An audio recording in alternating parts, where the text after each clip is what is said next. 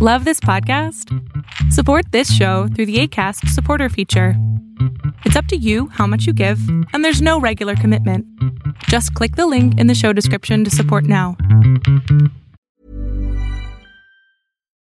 Since 2013, Bombas has donated over 100 million socks, underwear, and T-shirts to those facing homelessness.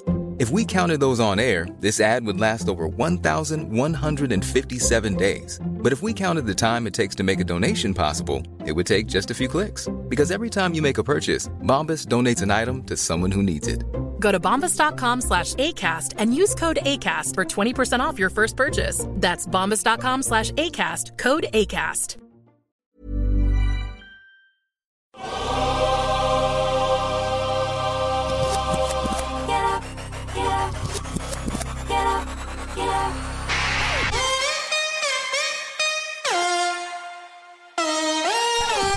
Welcome to On the Ball with Rick Bucher. Here's your host. Let's send it over to Rick Bucher. Rick Bucher.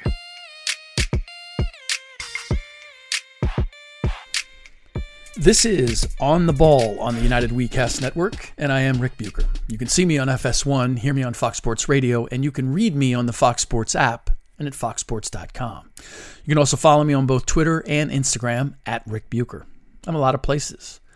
But there's only one place you can hear me talking about story angles and perspectives that you are not likely to find anywhere else, primarily, but not exclusively, involving the NBA. And that is here.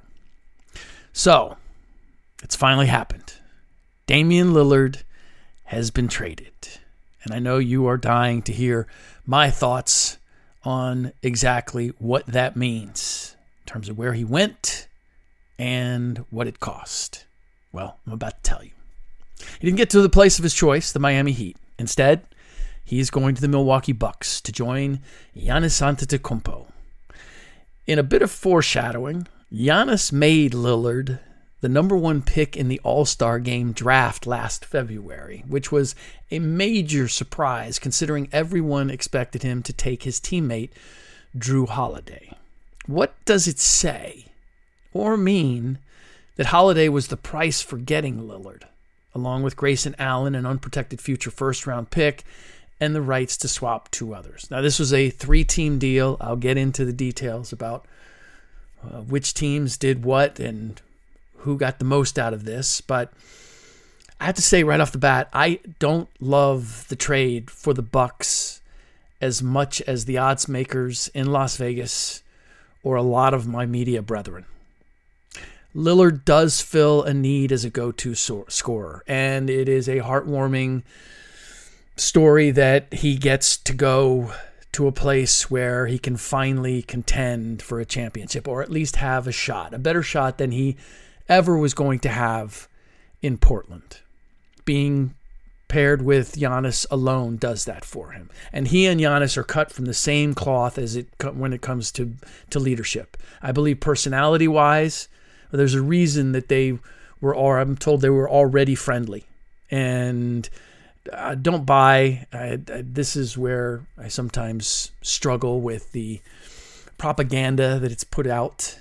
There's a news organization that was tipped off on this deal happening, and that same news organization is saying that Giannis had no foreknowledge of the deal for Lillard.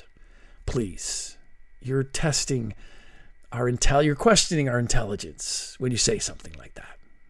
Giannis barked about getting help. Giannis has always wanted to play with Lillard. The idea that Giannis wouldn't be aware of Lillard coming, or that the Milwaukee Bucks, after Giannis making noise that he might go someplace else, wouldn't extract a promise from him. Hey, if we get Lillard, does that mean that you're going to stay? Otherwise, this deal doesn't make a whole lot of sense, but we'll get to that. The Bucks, yes, they needed a go-to scorer, and Lillard fills that need. But it seems only me and certain Bucks fans are aware of just how good and important Drew Holiday was, and how this isn't just adding Lillard to a championship caliber team. This is gaining offensive firepower and losing arguably the best defensive point guard in the league, who was the team's leader in assists, fourth in rebounds, and second in scoring last year, and for my money was the second best two-way player on this team, and has been for the last couple of years, second only to Giannis. It's losing a guy who has been on the NBA's biggest stage and delivered. And for as much as I admire Damian, respect his ability to take and make big shots with a game on the line, and fully believe he has the temperament to be a champion, there's no way to know if he can make the necessary plays, handle the inevitable pressure that comes with having to beat 4 different first-rate opponents 4 times over the course of 2 months. He does not have Holiday's size or strength, and he's going to be asked to defend at a level he's never had to defend at before, for much longer than he's ever had to play before. How much will that impact his energy and effectiveness on offense? These are all fair questions, and all questions that will be answered in due time. Just don't be one of those knuckleheads who thinks they already know the answers. Oh, Dame and Giannis, that twosome is going to win a championship. Stop. If you listen to this podcast, I am going to assume you know better than to take that approach. What is truly tantalizing is that they could very well have to be answered, those questions, that is, about what Lillard's capable of doing. Those will have to be answered against the player the Bucks just gave up to get him, Jrue Holiday. People around the league have told me that the Miami Heat, Philadelphia 76ers, Boston Celtics, and Los Angeles Clippers are all seeing if they can make a deal for Jrue, with strong indications that the Blazers are looking to move him. That's why the Lillard trade hasn't been officially announced, I'm told. Because if Holiday is being moved on, it has to happen in conjunction with the deal that sent Lillard to Milwaukee. Otherwise, if they consummate that deal, then Holiday has to remain a Blazer for at least 60 days before they can then trade him again. And Holiday, no doubt, has little interest in moving to Portland for 2 months and then being sent elsewhere, and it doesn't make much sense for the Blazers either. Having him there would only complicate lineups and rotations that would then have to be reworked as soon as he was dealt, essentially a month into the season. That's not the best way to develop a young team or help a young coach in Chauncey Billups.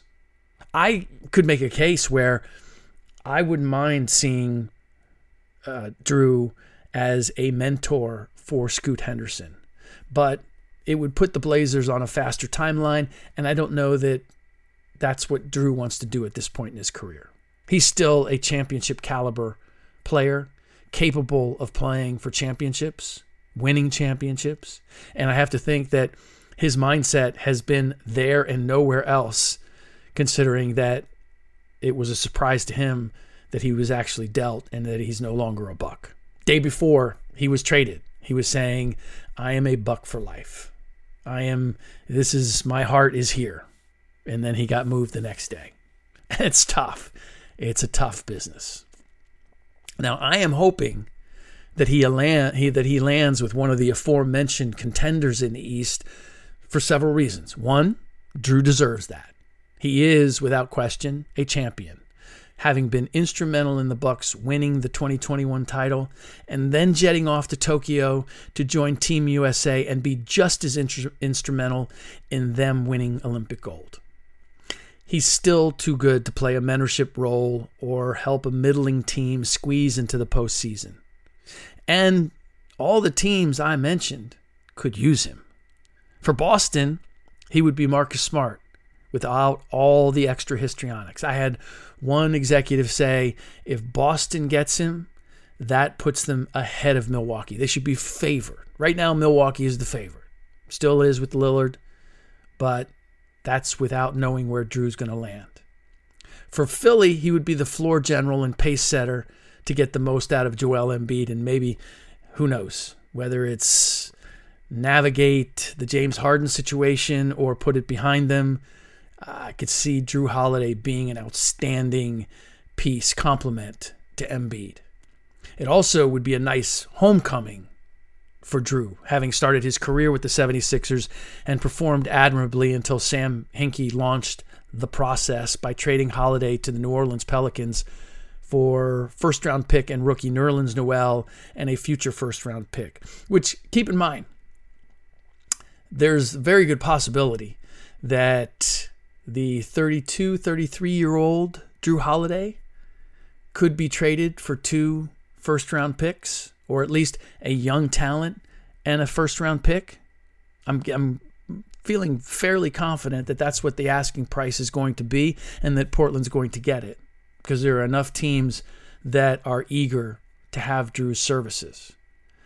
So the same price will be got for Drew Holiday at 32-33 as Sam Hinkie got when he traded a 22-year-old All-Star. Kind of puts the whole process thing in a little bit of a different perspective, I'd say.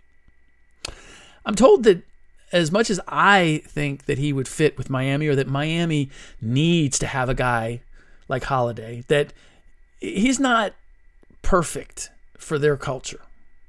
Although he would create arguably the most dynamic defensive trio in the league with Jimmy Butler and Bam Adebayo, that Holiday's level of constant intensity or his personality wouldn't necessarily mesh there. That's what I've been told. I have a hard time seeing him not be a pro, but I'm just sharing that with you. That somebody in the league who knows Drew, who's been around him, is suggesting that wouldn't be an ideal place. I think Miami needs to try to get him anyway, just to save face after not getting Lillard. And with Max Strus not being there and Gabe Vincent not being there, they need an infusion of talent. A second reason for wanting him to go to one of those East powers is that it would set up a potential rematch between Holiday and Lillard. Hi, this is Craig Robinson from Ways to Win, and support for this podcast comes from Invesco QQQ, the official ETF of the NCAA. Invesco QQQ is proud to sponsor this episode, and even prouder to provide access to innovation for the last 25 years. Basketball has had innovations over the years, too. We're seeing the game played in new ways every day. Learn more at Invesco.com/QQQ. Let's rethink possibility. Invesco Distributors, Inc.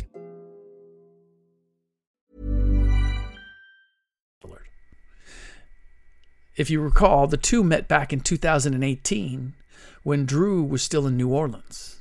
That was when the 6th-seeded Pelicans upset the number 3-seeded Blazers by sweeping them.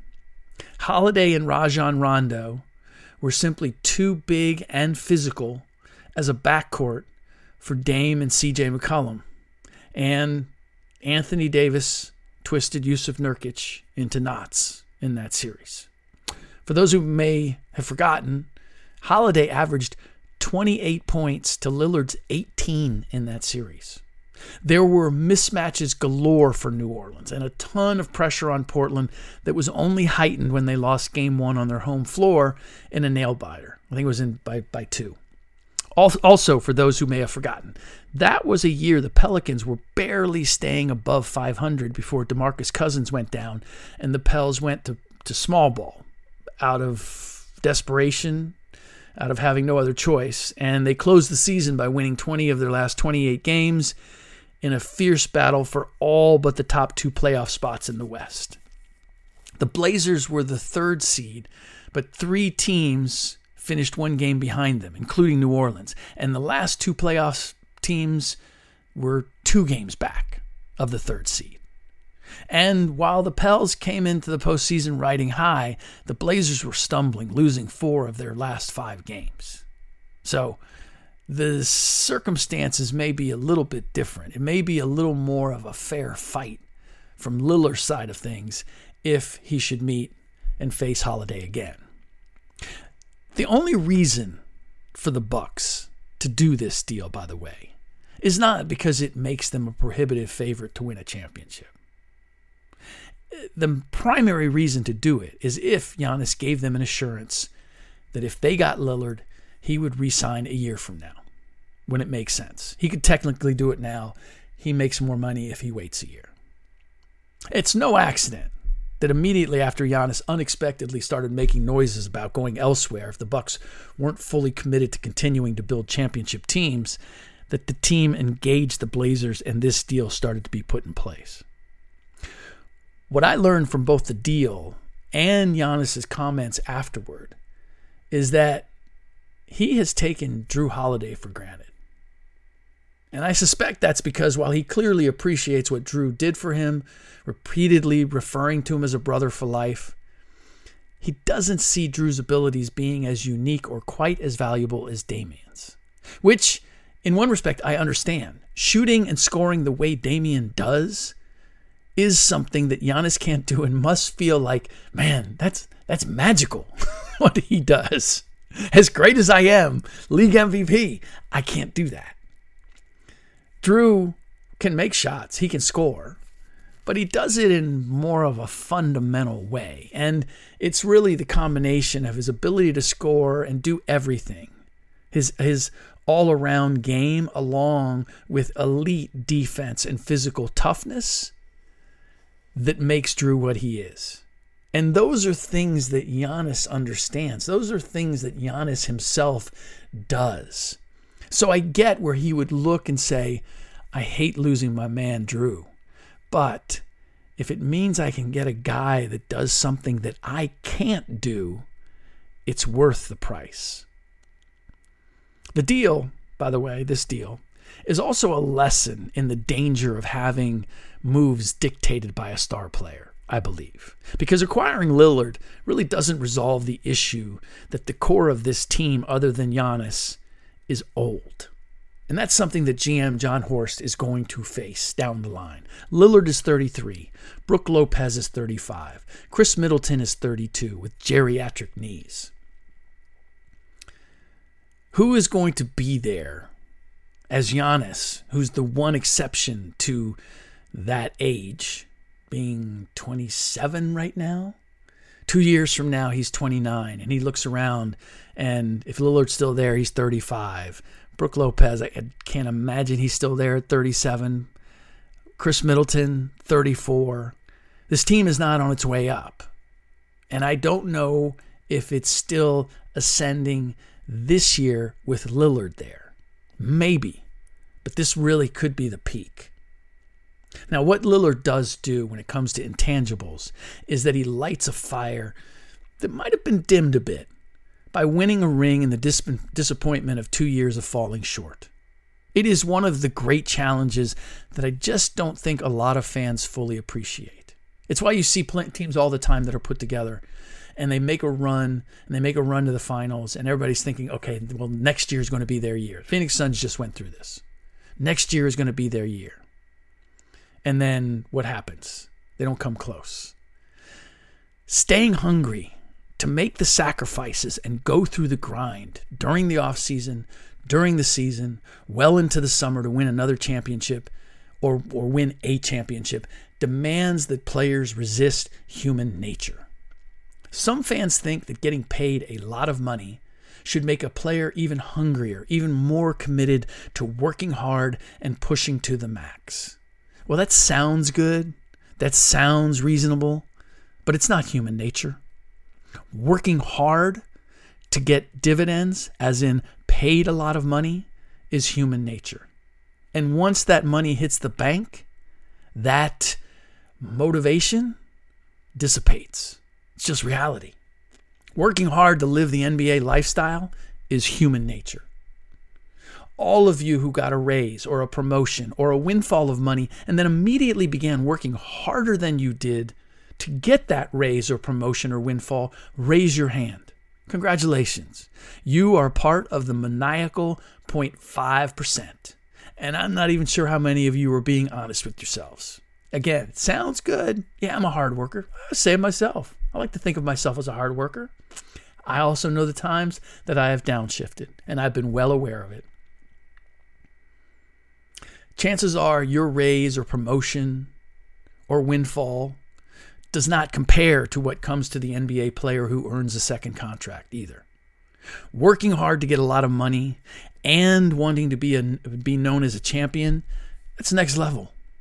Getting a lot of money and winning a championship and then busting it even harder, because it is harder to repeat and does require even more focus and energy, what with getting everyone's best shot on a nightly basis, all the distractions that come with being a reigning champion.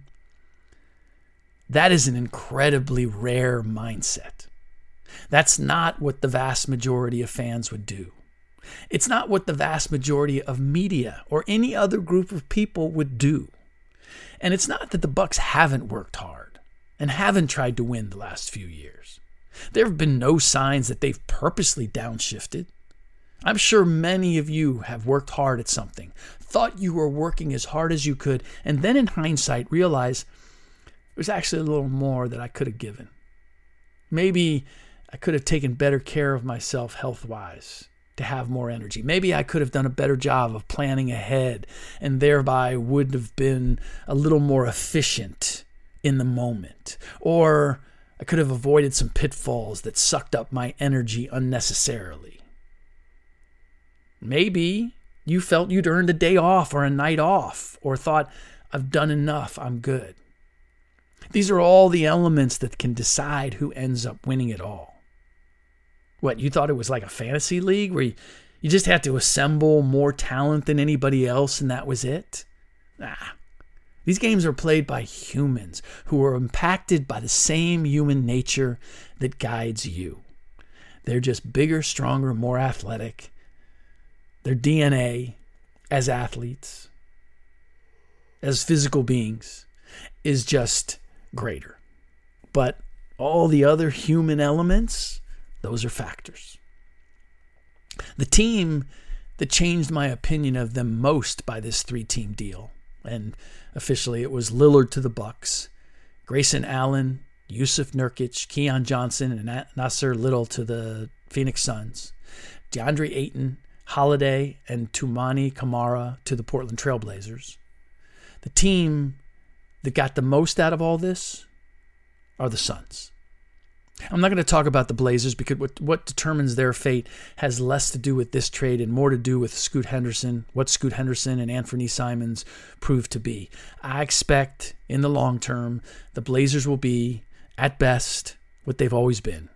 A tough, plucky, regular season team that makes the playoffs on a fairly consistent basis, but rarely gets out of the first round. The Suns are different. At least right now they are. Because they are very much in go mode. And those are the teams that interest me.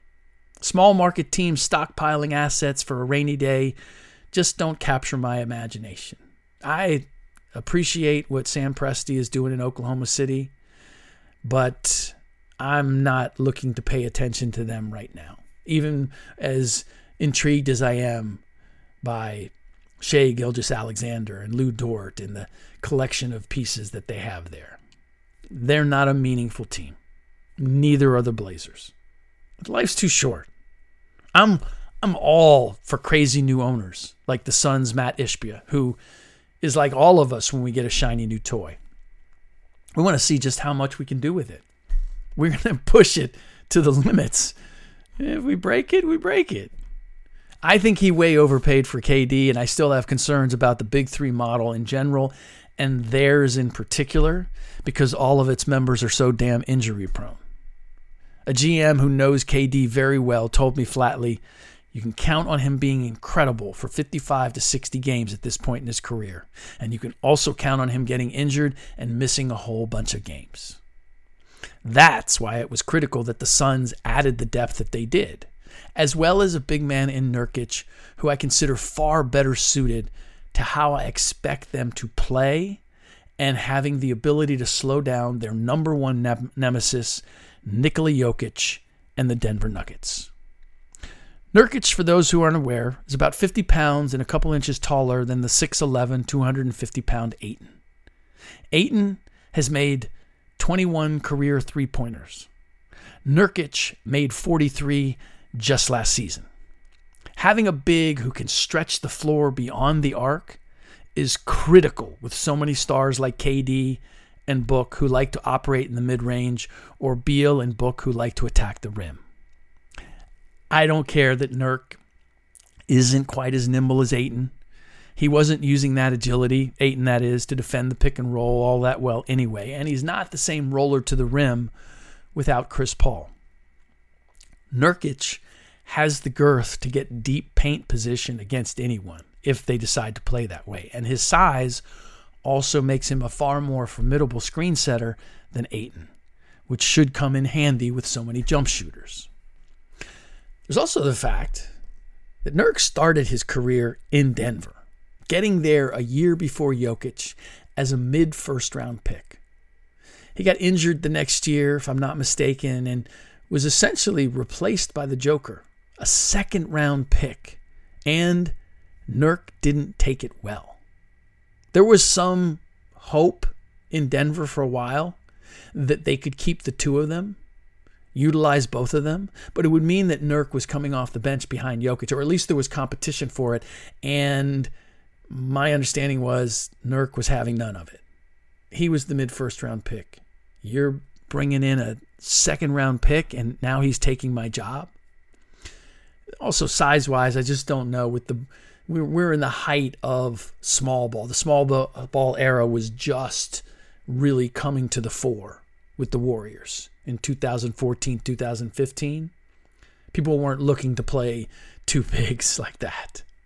So the Nuggets had to make a choice, and they did, shipping Nurk to Portland.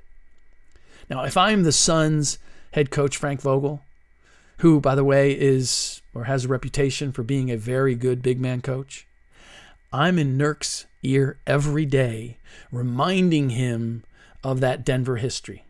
And this is a chance for him to, if not exact revenge, prove something to the Nuggets, himself, and the entire NBA.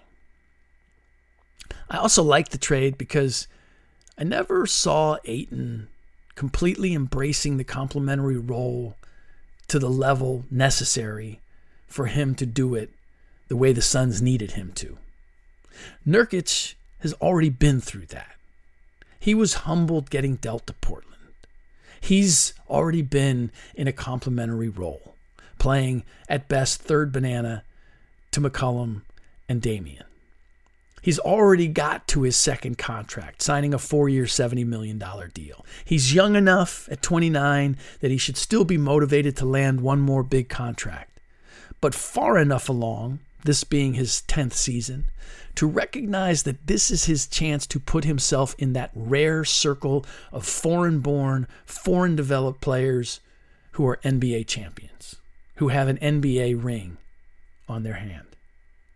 There was a certain level of immaturity I sensed the last time I was around Nurk, even in Portland. And that makes me wonder if he can grasp the opportunity that's being presented him here in Phoenix. That he's mature enough for Vogel to get that message through to him about what he could prove and what he could be and what he could do. But if he is, and Vogel does give that message, I now see a team in Phoenix for the first time that I feel has the raw ability to potentially knock off the Nuggets, especially with a couple of their losses, Jeff Green and Bruce Brown. It means guys like Michael Porter Jr. have to step up and be more than they were. So we will see whether that happens. I did not see Phoenix having enough, even with Denver's losses, to have enough where I could see them beating them 4 times in a series. I saw a team with a good big in Ayton, but not good enough to pose problems for the Joker. And I'm not saying it's going to happen. It's still a roll of the dice. It's still a big three that has had injury issues. Denver is still in a sweet spot in terms of all their guys are signed. All of their guys there's nobody old. They're all in their late 20s. They're all in their prime. But at least there's a chance now. There's an intrigue there. And I would dare say, I like Phoenix's chances of knocking off the Denver Nuggets I like them a little bit better than I do the Milwaukee Bucks, if they should get there. All right. That does it for this episode of On the Ball on the United WeCast Network. Please rate and review the show on iTunes or wherever you get your podcasts. Now, what you may not know is that this was sort of an emergency episode that I put together because of the big trade. I already had lined up another episode and had it prepared. And so I am going to release that in the next day or so. So we're going to get 2 quick ones out here. And I dare say because of what, now that we've got training camps opening and there may be a few more moves in the offing, although I wouldn't anticipate that James Harden is going anywhere. But we still have the Drew Holiday question to be resolved, and I expect that to happen sooner than later. I am going to put out this next pod, and then we should start rolling and have them out on a regular basis. At least once a week, if not twice a week. That's the plan. In the meantime, as always, thanks for listening.